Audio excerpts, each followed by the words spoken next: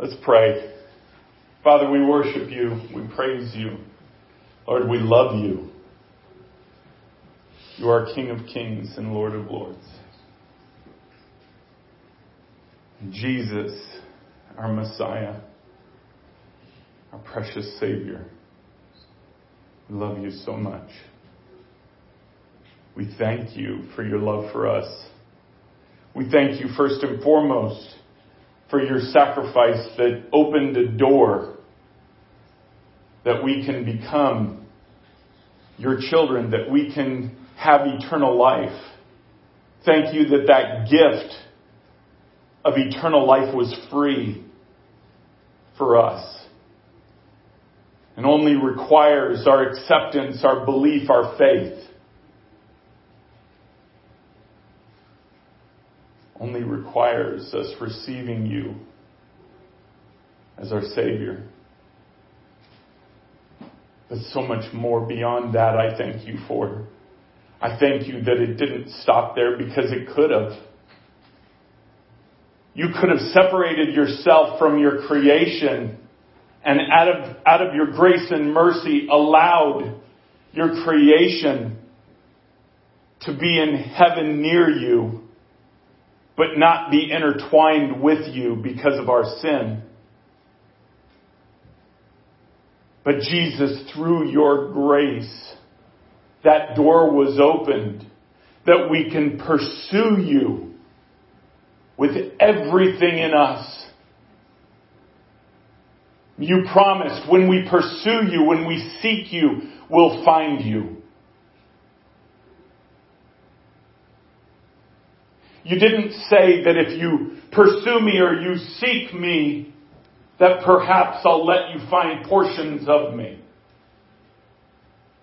That's not what you said. You said if we seek, we'll find. But we have to seek with the intent of finding you. Not with the intent of satisfying some human need that we have.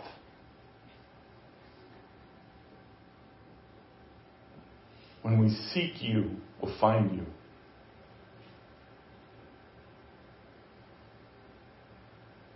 You honor those in relationship with you who are willing to lay down even their very lives for you to do with whatever you want. So I thank you. Lord, fill my mouth this morning with your words, none of my own. I have sought you. I have found you, as have many, many others.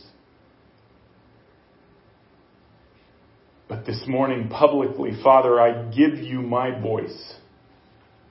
Not to be my own, but to be yours. I have no desire to speak anything from me.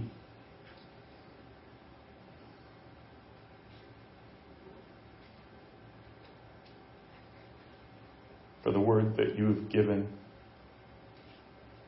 it would not be my choice to give it.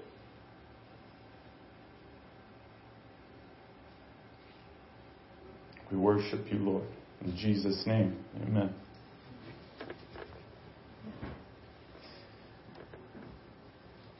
Yesterday we were in D.C.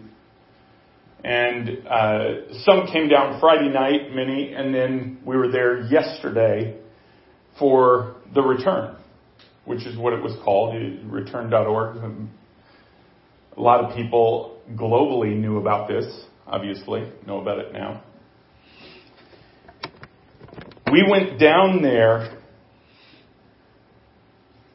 with only inferences of what we thought it was going to be. And I'll just back up and speak for me. I know that I speak for many here, but we went down there not knowing what all it would entail, but having an idea. Lord had said something to me about a week before, and you know how sometimes you put two and two together and it makes some sense? That's where I was. It made a little bit of sense, but I wasn't sure. And then when we went to the event, I was even less sure. When we were there all Friday night, when I heard nothing different than I had heard in so many events like it. All good words without the laid down lives to back it up. And I'm not speaking individually of those who spoke. I'm talking about the atmosphere of who was there. The Lord told us that His children would be there. He told us that even of His children, there would be children that are there that do not believe nor trust what He's doing. He also said there would be infiltration. So we're going down there with all these things kind of expected in our hearts. And Friday night,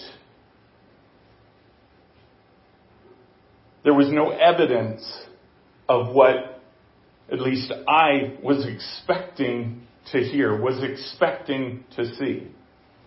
Till Saturday morning. Sorry, not Friday morning. I was still in Delaware. Saturday morning, about 11 o'clock, when Jonathan Cahn began to speak, I think that was about the time, he was the first to speak with authority that you could feel was palpable in the atmosphere. Even though what he was speaking was not still what I was expecting. But what we could sense was an authority. But then throughout the day, we waited, we listened, we prayed, we warred. As Shannon said at the beginning of worship, it was a war. And it was. It was a war in the Spirit. Because of the turnout for that as well as the prayer walk with Franklin Graham was humongous. I don't know if you've seen any of the pictures online, the shots of just these waves of people.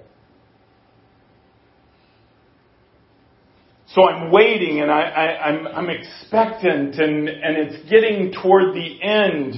It went till 9 o'clock, but I felt in my spirit all week that we probably wouldn't be there past 5 or 6 o'clock. And I couldn't reconcile that as we were coming up to 4 or 5 o'clock and I still hadn't heard what I was expecting to hear, what I was waiting to hear. What I knew the Lord had said would be declared into that atmosphere. I kept wondering, was I supposed to declare something?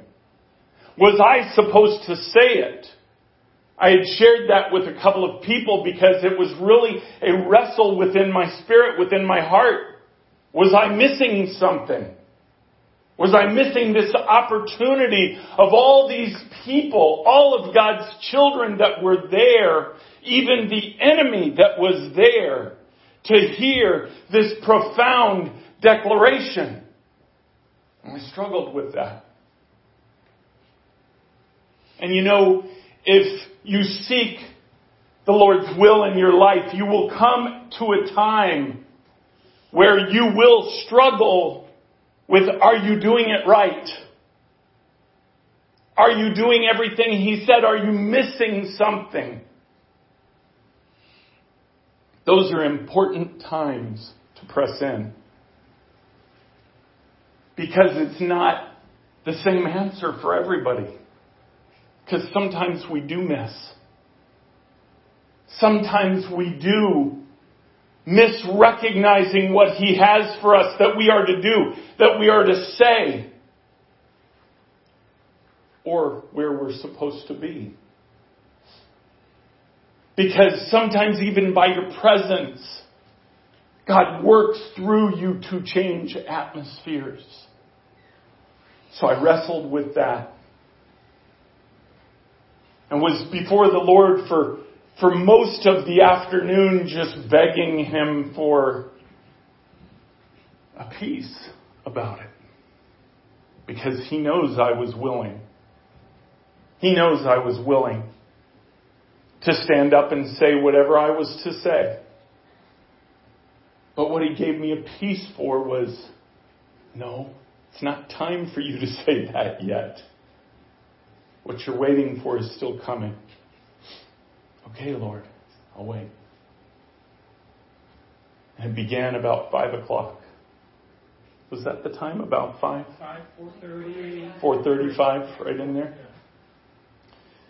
Jonathan Cahn got up again.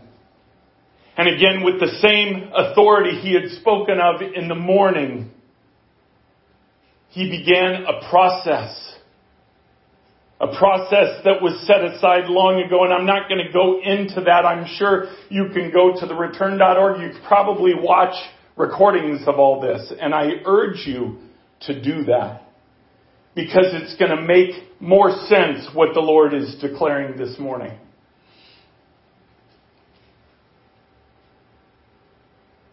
But what he began to speak for the next hour, hour and a half, was the declaration I had been waiting for. It was what we were there for. And again, I'm not going to go into it, but he ended it with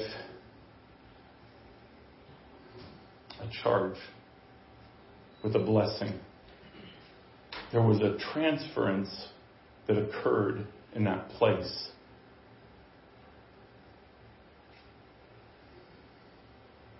And again, I'm not going to get into what all that means because you'll see it.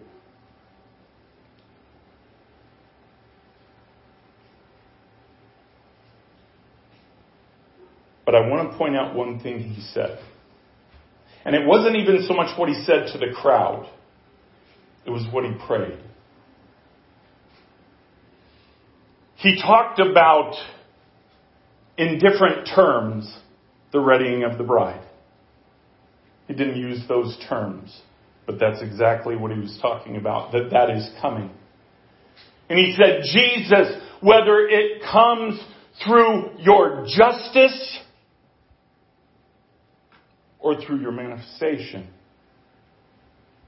whichever way you do it, do it. If it requires your judgment on your bride, do it. That's what he declared. Jesus told us months ago, don't pray for my judgment, but pray for my justice. Because his judgment is harsh. His justice is pure.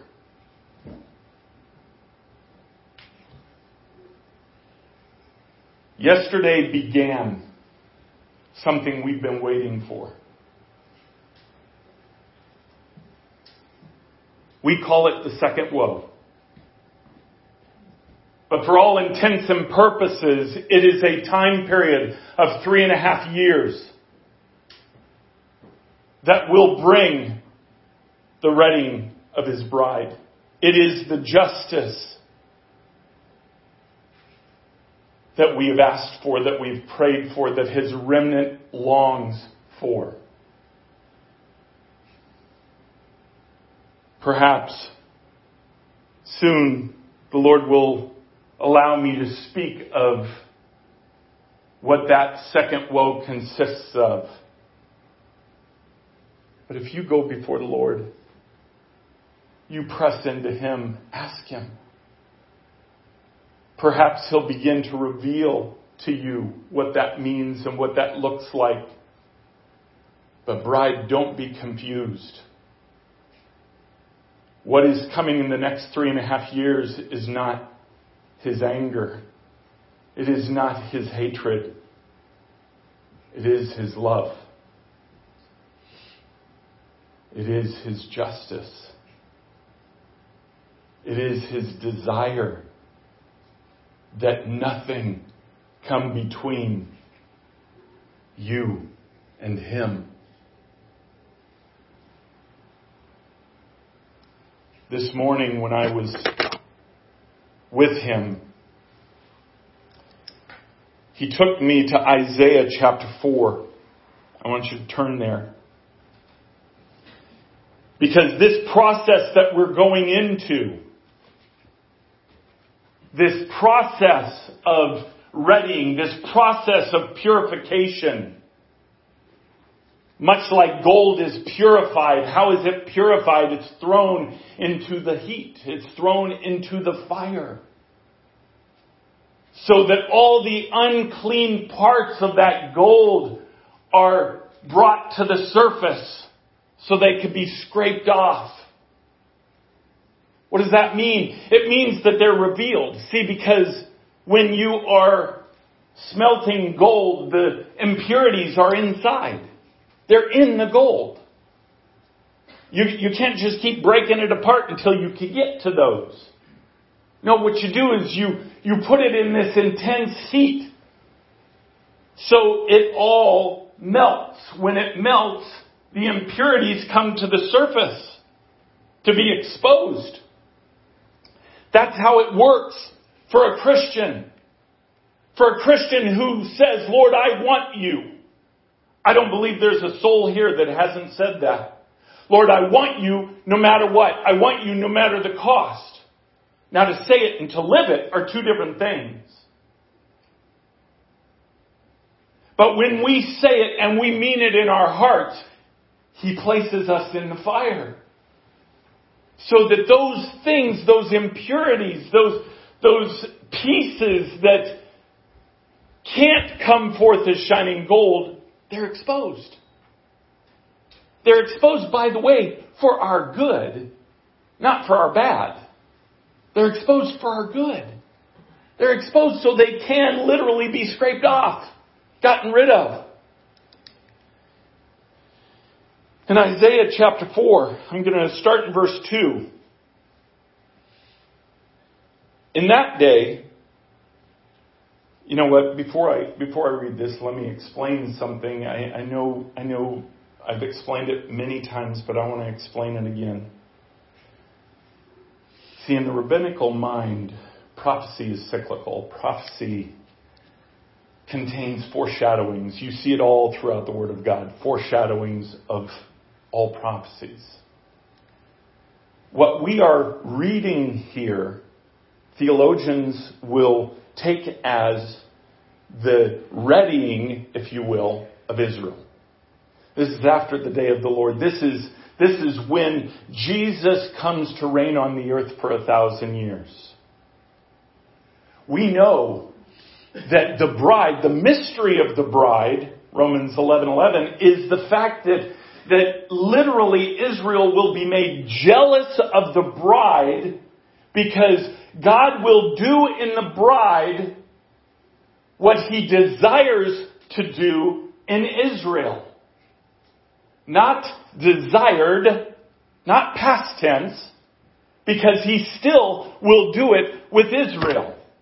But He will do it in His bride first, Romans 11:11, to make her jealous. That's what we call a foreshadowing. Many of the things that are happening are foreshadowings of things to come with Israel. So when you read this, please do not just set it aside and say, well, that has to do with Israel. That doesn't have to do with us. I'm going to show you why it has to do with us. In that day, the branch of the Lord shall be beautiful and glorious. And the fruit of the land shall be the pride and honor of the survivors of Israel. And he who is left in Zion and remains in Jerusalem will be called holy, everyone who has been recorded for life in Jerusalem.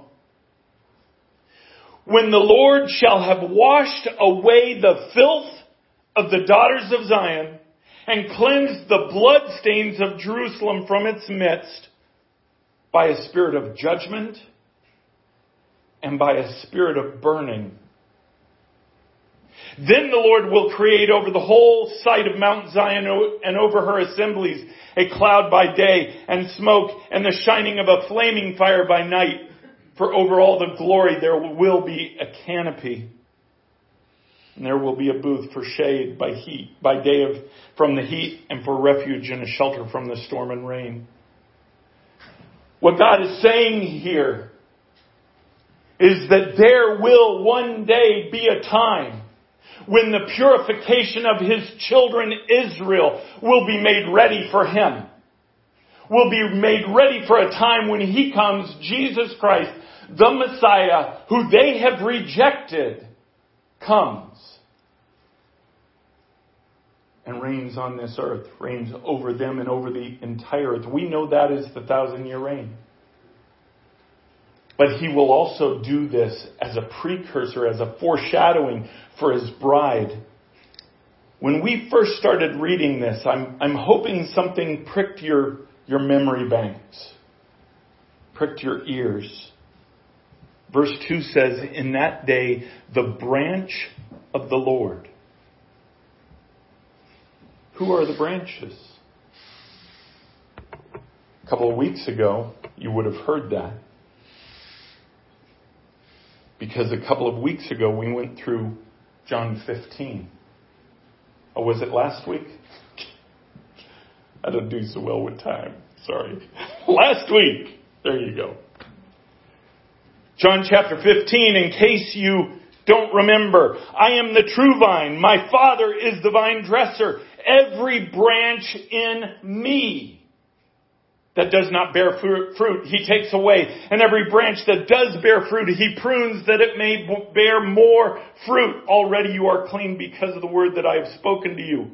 Abide in me, as the branch cannot bear fruit by itself unless it abides in the vine. Neither can you unless you abide in me. I am the vine. You are the branches.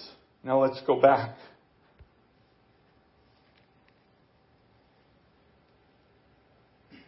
Isaiah chapter 4. In that day, verse 2, the branch of the Lord. That is all inclusive. It is plural. It is not singular. This is not talking about Jesus Christ. That would be like saying, in that day, Jesus Christ, who is of Jesus Christ, shall be beautiful and glorious. Guess what? He's already that. It's not talking about Him. It is talking about those who would follow Him, who would say they are His children, who have given their lives to Him. So rest assured, this is talking about you and me. We are the branches. He is the vine. The Father who is perfect, who operates under a law that is perfect, that was completed by Jesus Christ, still has a holiness about Him that cannot be denied. It cannot be denied by a mass group of people that gather together without recognizing His holiness. Because when you recognize His holiness,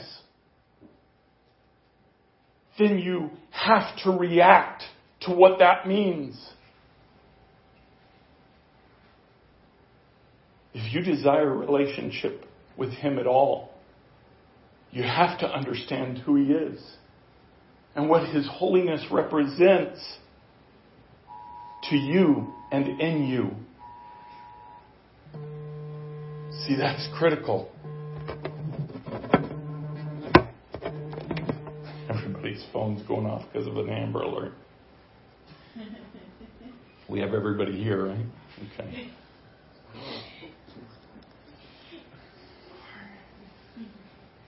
Father, allow no distractions in Jesus' name.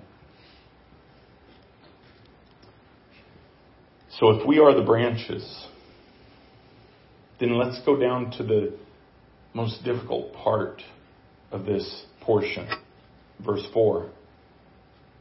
Remember, He said they shall become beautiful and glorious. His bride. When the Lord shall, this is past tense, which means it's past tense of the already beautiful and glorious. See, His bride right now is not beautiful and glorious. Anybody who thinks so is blind and deaf. Because we are not even close to unified. Not even close. As a parent, if you had children and they all fought, and none of them got along, would you feel that your children were beautiful and glorious and there's this amazing synergy? And no, you wouldn't. Didn't change them from being your children, but you would recognize there's no peace. That's what's in the bride right now. There is no peace. There are only pockets of obedience. There are pockets of those who recognize the holiness of God, who recognize His justice, who recognize what sin costs the bride, even recognize what it means to repent. So this is past tense, when the Lord shall have washed away the filth of the daughters of Zion, or in this case, the filth of the bride. This is what has begun, guys. This is what has begun. Him washing away the filth of the bride and cleanse the bloodstains of Jerusalem or of His bride in the midst by a spirit of judgment. Wait a second. God doesn't judge. You're reading in the Old Testament. Of course you get this. It's in the Old Testament. God doesn't judge anymore. We're New Testament. We're the bride. We know way more than them. We have cell phones. We can pull up on Google whatever we need to know that God needs to tell us. Sounds kind of ridiculous, right? That is exactly in the Spirit how the bride feels. It is nothing short of arrogant to not recognize the holiness of God. God will cleanse by a spirit of judgment. And this is what I want to get to. And by a spirit of burning. Okay. When I read that, the Lord then took me to Matthew this morning. Matthew chapter 3. And all I could think of was John the Baptist. And the transition from John the Baptist to Jesus Christ. And all I could think of was what Jesus would say or what John said about Jesus, that He will baptize you in the Holy Spirit and fire. And I don't know about you, but what I used to think that meant, the Holy Spirit part's pretty obvious. And the fire part, what I used to think was the passion of the Holy Spirit. That not only will you be baptized in the Holy Spirit, because we know Ephesians 1:13 and 14, when we accept Jesus Christ into our heart, we are stamped. Our spirit is stamped by the power of the Holy Spirit as a guarantee, it says, until we receive eternal life. So I'm thinking, okay, we're given the Holy Spirit, but then that fire is when He just catches fire in your life. And that fire is the passion of the Holy Spirit. I couldn't have been more wrong. Because you know what? We're supposed to have that anyways. And when we don't have that, that is when He does baptize us in fire. The Lord took me to the original Greek. In Matthew chapter 3, verse 11, the second part of verse 11, again, John said, He will baptize you with the Holy Spirit and fire. Now, well, you don't need to know what the Greek word was there, but the point is this. The Greek word there for fire is the same exact Greek word in the verse of the second part of verse 10, which says, every tree, therefore, that does not bear good fruit is cut down and thrown into the fire. This is not being thrown into the passion of the Holy Spirit. This This is being thrown into a testing place. This is being thrown into a place where the Lord said that we just read, this Isaiah chapter 4, spirit of burning. He said, how will I purify my bride? I will purify her through judgment and a spirit of burning. That burning produces trials that we react to. Produces trials in our lives. We all have them. Everybody has them. Everybody who has received Jesus Christ as Savior, God then has an agenda in your life. He has an agenda in your life to say, I want you purely for me. Not to be shared with anyone else. Not to be shared with your career. Not to be shared with your spouse. Not to be shared with your boyfriend, girlfriend, or schooling, or whatever goals you may have that are all good things. But see, if they come before God, they are no good things. He said, I want y'all for myself. And to do that, to make you literally beautiful and glorious as a bride, I will put you through this spirit of judgment. Why? Because when you're judged, you're shown what's right and what's wrong.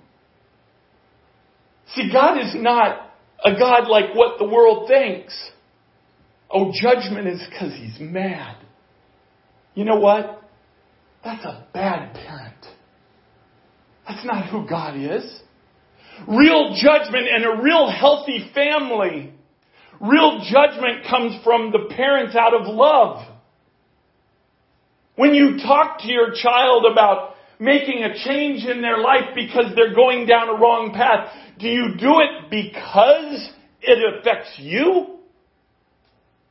Sadly, some parents do, but that's not love. If you're doing it in love, it's because you're seeing the path they go down and you want better for them. You want them to change. So you bring judgment on your children.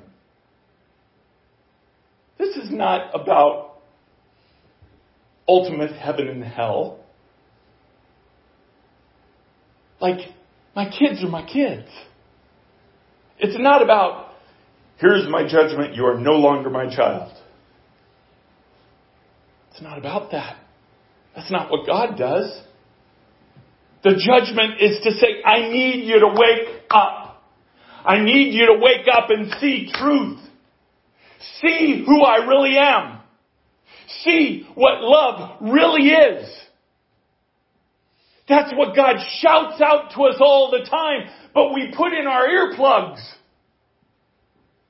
And we put on our blinders. Because we prefer to feel the comfort of the atmosphere that we're used to. Sad thing is, God isn't there. And He won't be there.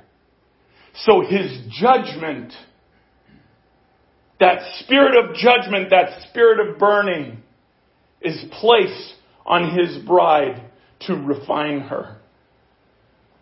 To make her aware. To bring her to a place of repentance.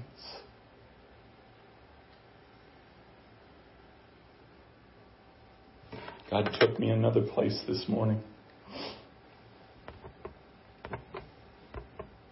And you don't have to turn there. It's a real simple verse. You all know it.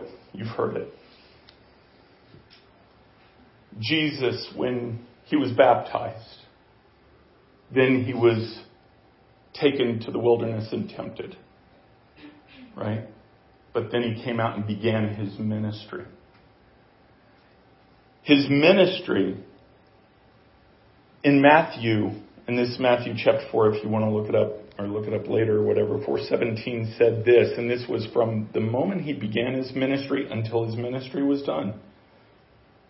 Matthew said, he said, from that time, Jesus began preaching, saying, repent, for the kingdom of heaven is at hand. Now notice he didn't say the kingdom of heaven is here. It couldn't be here yet. He hadn't opened the door. Because Jesus Christ, from giving his life, allowing his blood to be shed on the cross, is what gave him the keys as our kinsman redeemer to go and open the gates of hell. Open the literal death that was defeated on that day. To allow for those doors to be open for his kingdom to come. So it hadn't come yet. It said for this kingdom that is coming. It says, for the kingdom of heaven is at hand. It's here, it's waiting, it's right there. Even to this day, his kingdom has not come.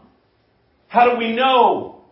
Because he is not sitting on that throne ruling. Even in a foreshadowing through his bride, he's not ruling. If you wonder my evidence of this, I would just suggest for you to turn on the TV. Maybe look around you. Open your eyes and tell me a place that he rules. And I'm not talking about individual hearts. I'm talking about nations. So his kingdom still is not here, but his kingdom is at hand. I can tell you, though, we are at a time in history where his kingdom, it's time.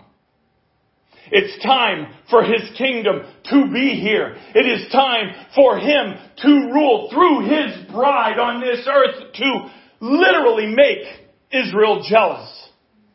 To show the world what he wants to do on the physical throne of David. That he will do. But he will do it in the world through his bride before. Think of it as a wedding gift. Because see,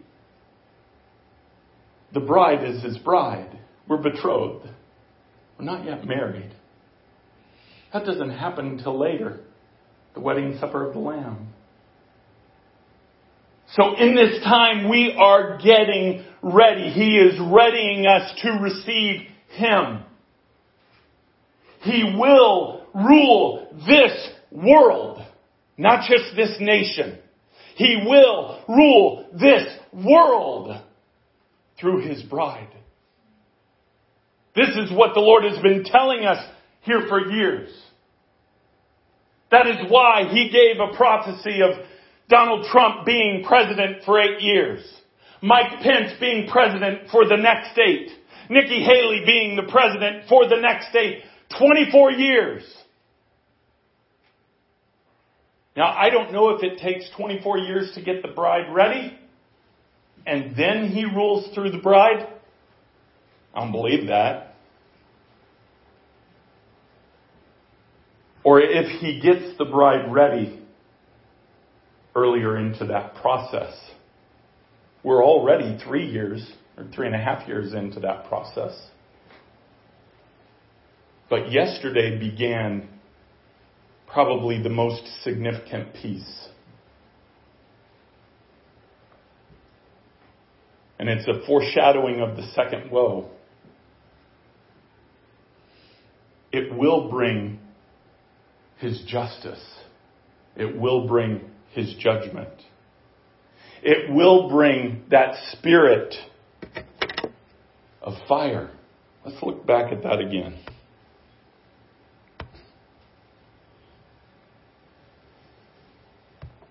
Back in Isaiah, it said the Lord had washed the filth of the daughters of Zion. Let's again, foreshadowing, let's look at the bride. The Lord shall have washed his bride and cleansed her by a spirit of judgment and a spirit of burning.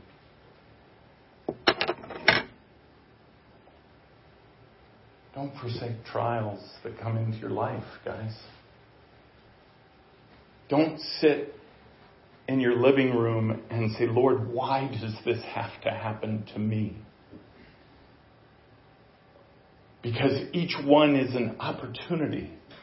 It's an opportunity of reaction. Even what the enemy sends, even if it's not the Lord sending it, but the enemy sending it, it's an opportunity for you to react because you're in the fire. Just because you're in the fire doesn't mean you're in the wrong. Recognize that too. Because what the fire produces is not just repentance. It produces endurance. It produces a right way of thinking. If it was all about repentance, then I would have to agree with Paul by saying that he was the worst guy in the world. The greatest sinner that ever was. Because all he would ever do in his life that we read is go through trial after trial after trial after trial. But see, it wasn't that. It was opportunities for him to know his Savior more intimately. And to have that flow through his life. He said, I count it all joy. I count it all joy when all these things hit me. Because then I can be used by the Father to do His will. So recognize, we began a process yesterday of 3.5 years. This will be unlike the world has ever seen. There will be devastation. There will be hope. There will be love. But there will be a recognition of the holiness of God. There will be repentance on His bride who choose repentance. See, right now, so many in His bride don't understand what repentance is. Repentance isn't, oh Lord, I'm sorry for this. I feel really bad. I don't want this in my life. And then keep going. And a month later it happens again. And oh Lord, I'm so sorry. I really don't want this in my life. Take it from me, please. And then you have a good couple of days, maybe a couple of weeks, and then it happens again. That's not repentance. That's repetition. That's just a cycle that makes you feel better until it gets a hold of you again. That's not what repentance is. A repentant heart is one who allows God to change paradigms. You cannot have a changed heart without changed paradigms. God takes your paradigms when you truly are repentant and say, Lord, take this from me. Not take the circumstances, but Lord, you're holy. I cannot stand before you.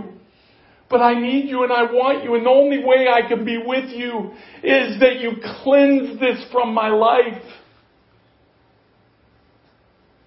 Then He begins to offer paradigms that would change in your life. And I'm not going to go into what those are, because guess what? You know what they are. You know what they are. Jesus said, when you're tempted, run! Run from it! Don't play with it. Don't toy with it. Here's an example. If you're an alcoholic, don't get a job as a what are they called? A bartender. I kept thinking bouncer. I would think bouncer. Yeah, it's close. It's pretty much the same thing. Well, yeah, even don't get a job as a bouncer working at a bar. When you repent, you run. You run from it. We repent of our sin. Our sin isn't just the things that people see. The bride's gotten good at that one. The bride's gotten good at hiding the things from the rest of the bride so they look okay. Guess what? They're filthy to God. They're filthy to Him. And by the way, the astute bride that have eyes to see and ears to hear, they're not blind to it either. They see it. Real repentance is a turning. It's a paradigm change. It's changing the very paradigms that got you in there in the first place, which usually circle around getting God out. Usually circle around control. God, thank you for showing me this. Thank you for changing this in my heart. I got it now. Thank you. I'll take care of it now. I got it. Guess what? That may last for a while. But the paradigm didn't change. It was just hidden under your control. All that will produce is the same thing.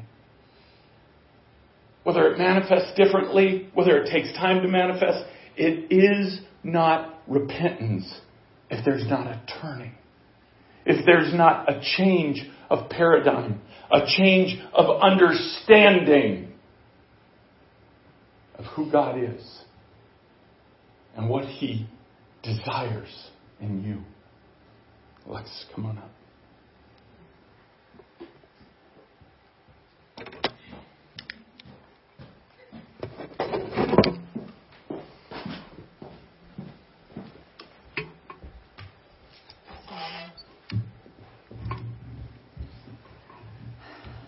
This is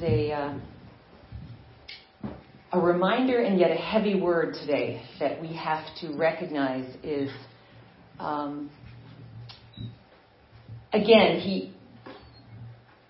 he said that there would be the devastation part. And I want to state, first of all, that nothing of this has anything to do with man's concoctions or Greg's mind.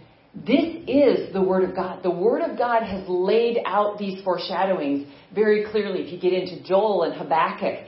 And as you seek the Lord, as you're in the Word and seek the Lord, ask Him to help you unpack it.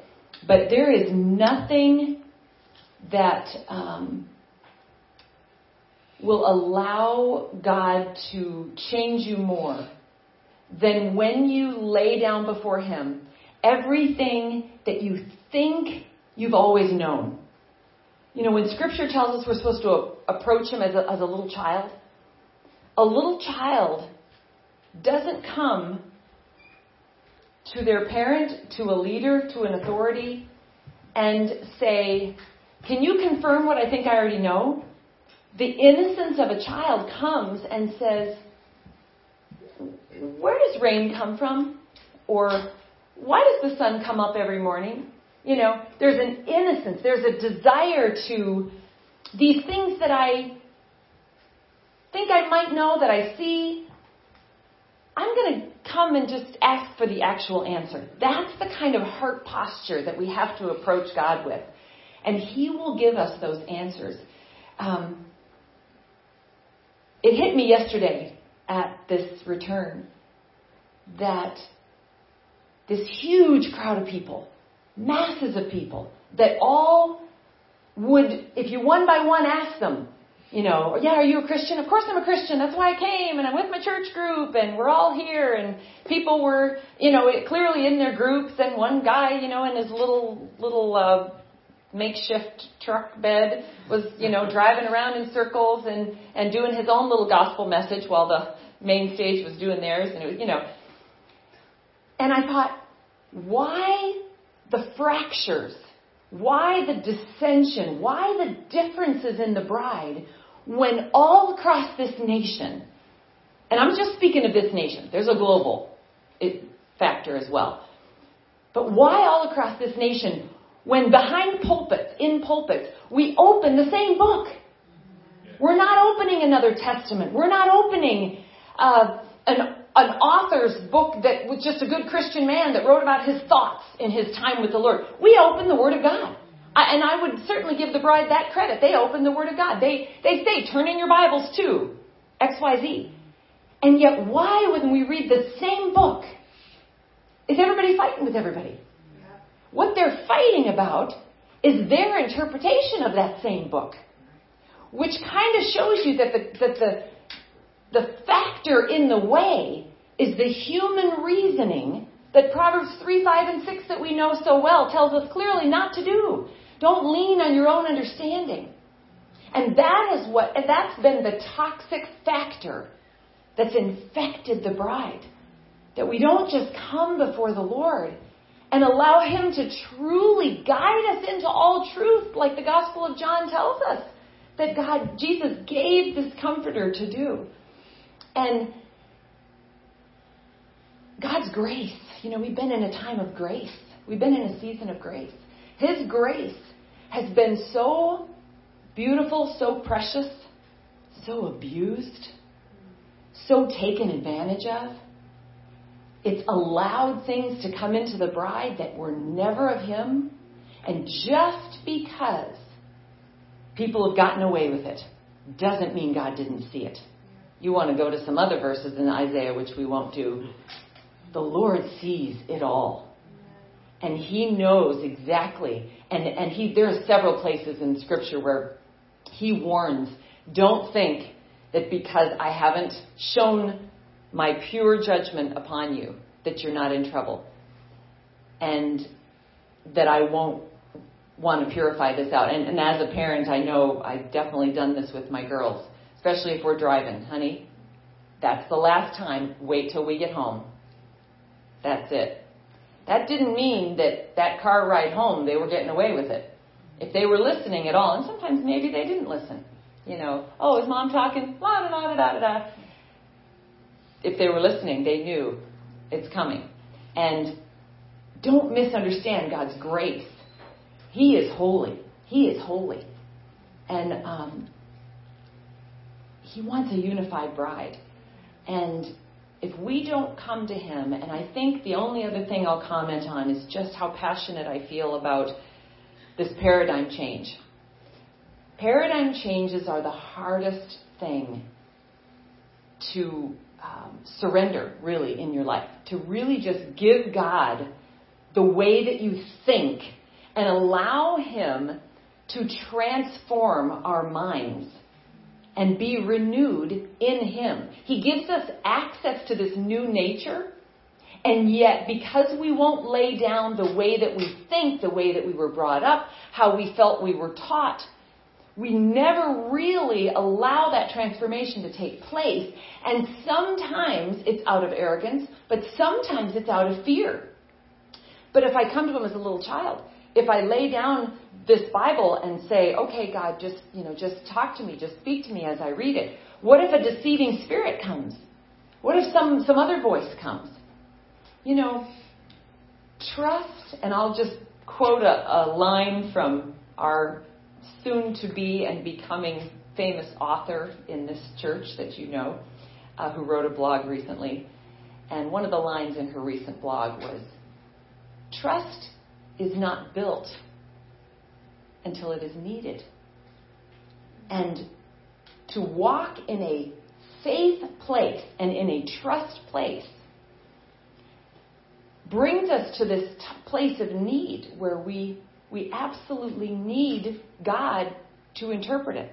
If we don't trust that He is the one that we love, if we don't trust that He knows that our heart wants Him, it doesn't want the enemy, it doesn't want the demonic spirits, it doesn't want that, then we can trust, especially as we read His Word, that what I'm reading is true. What I'm reading is that if my heart desires you, and 2 Corinthians 10:5 says that I can cast down the imaginations, the proud arguments that come and try to exalt themselves against the knowledge of you, God.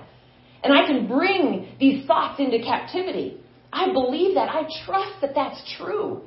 And that I won't be deceived because I'm seeking you and you're going to protect me.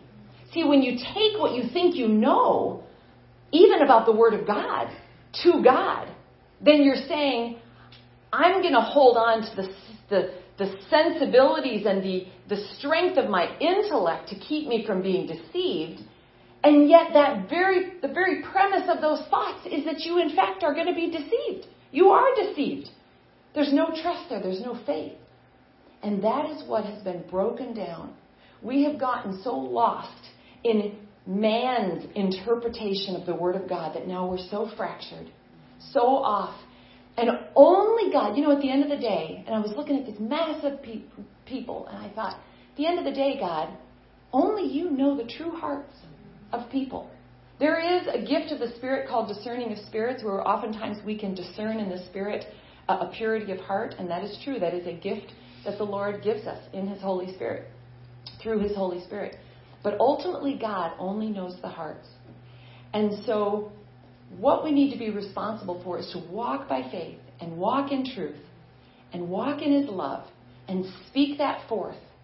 And as we're filled with love and filled to spilling over, spill that love over. But as we each take responsibility for that and then be a vessel through which He can work and move. And we really are living and moving and having our being in Him. That is what will begin to ready the bride as each of us take that responsibility. And the trials and the pressure and the desperation that will come to the body of Christ to squeeze us enough to recognize that, you know what? This squeeze is going to show you that you can't do it without me. Now, most of us are smart enough to recognize there is several things in our lives that we can do without Him, or that we can't do without Him. But there's still those things that, just like Greg said, I got it from here, God. Thank you. I love you. I trust you. And I thank you for that principle, Lord. But let me just do my thing. And God is saying, no, I need you more pure than that. Because you kind of think you know more than you really know. You don't even know what you don't know. And so here comes the squeeze. And I know many of us in this room, have you ever just been so desperate that you're just like, okay, wow. I don't know why it took so long, Lord, but none of this is working. This is not working. I actually need you for what I thought I was good with. That's the fire that will begin to refine and begin to squeeze us into that choice that is so important. Not that overreaching. Everybody that came to the event yesterday was choosing God, so to speak. That's why they were there. But yet, how many parts of their life were actually laid down to where it cost them everything? Someone recently debated with me in Facebook and compared when I mentioned it will cost you everything. They said, well, yeah, but that's only if you're a missionary or a pastor, or depending on your calling, it will cost you everything. If you're just like a regular person working, then that's not the same thing. And I just thought, wow, the answer and explanation of that was just so long, I didn't even respond. And it would have been futile, and the Lord just said, let it go. But I just thought, that's the broken thinking. We think that it only costs the pastors. It only costs the church leaders. It's only if I sign up to be a Sunday school teacher for this quarter that it's actually going to cost me something in my faith walk.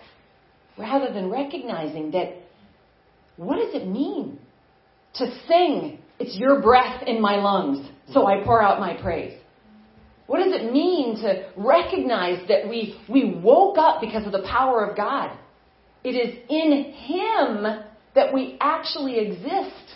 All things exist because of Him. Those are the things that this squeeze is going to purify. And honestly, it is going to bring a beautiful place. I was telling Yvonne, and I'll just say this as I close. I don't want to comment too much, but Yvonne and I were talking about the Christmas season as we were arriving to church this morning, and I said, this could be our best Christmas ever. But it's not going to look like the typical Christmas. There are going to be many, many things different. We're already hearing about announcements of things. If you love to go to New York, the Rockettes are canceled. They're not going to do the ball drop the same. They're not going to allow the crowds. There's all the COVID restrictions. There's all the stores that were looted. It's not going to be the shopping thing that you thought. There's all different places where circumstances are changing.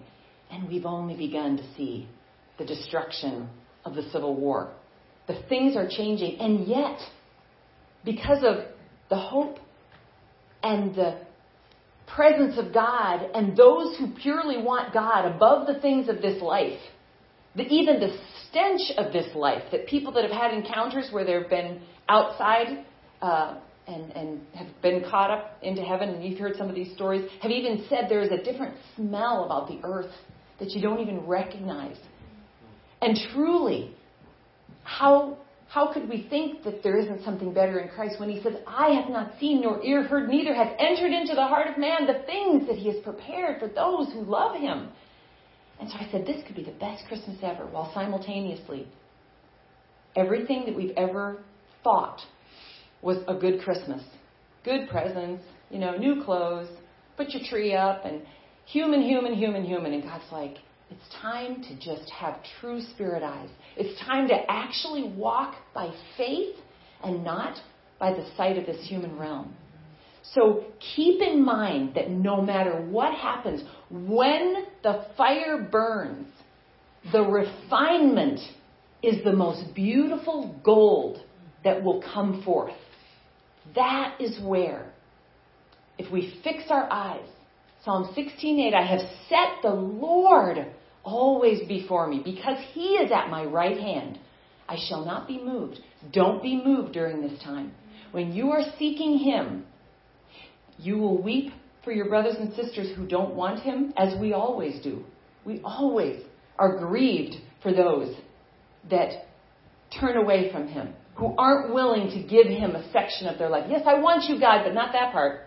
Oh, I really want you. Don't take my boyfriend. You know how long it took me to get one? Things that we want to hold on to. That will grieve us.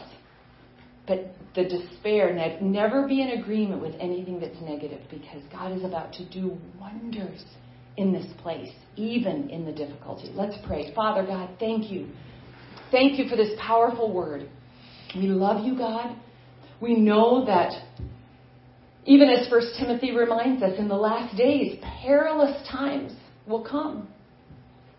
God, we are about to see perilous days like we've perhaps not even imagined, except for what your word says. And your word lays out quite a bit. And perhaps, God, perhaps your people have glossed over those Old Testament prophetic realities that are what we will see revealed before us. And they've been boxed into not being applicable, while, of course, being taught in principle in churches. God, let us see through your Holy Spirit, through the guide that you have given us, what is coming. And then just pray for your people. Pray on our faces before you, God. I know each of us here, certainly in this room, and I pray everyone listening now would pray the prayer, we're desperate for you. We want more of you.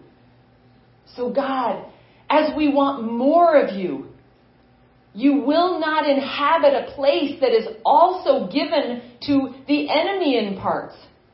There must be a cleansed house. That, as John said, less of me, less of me, more of you.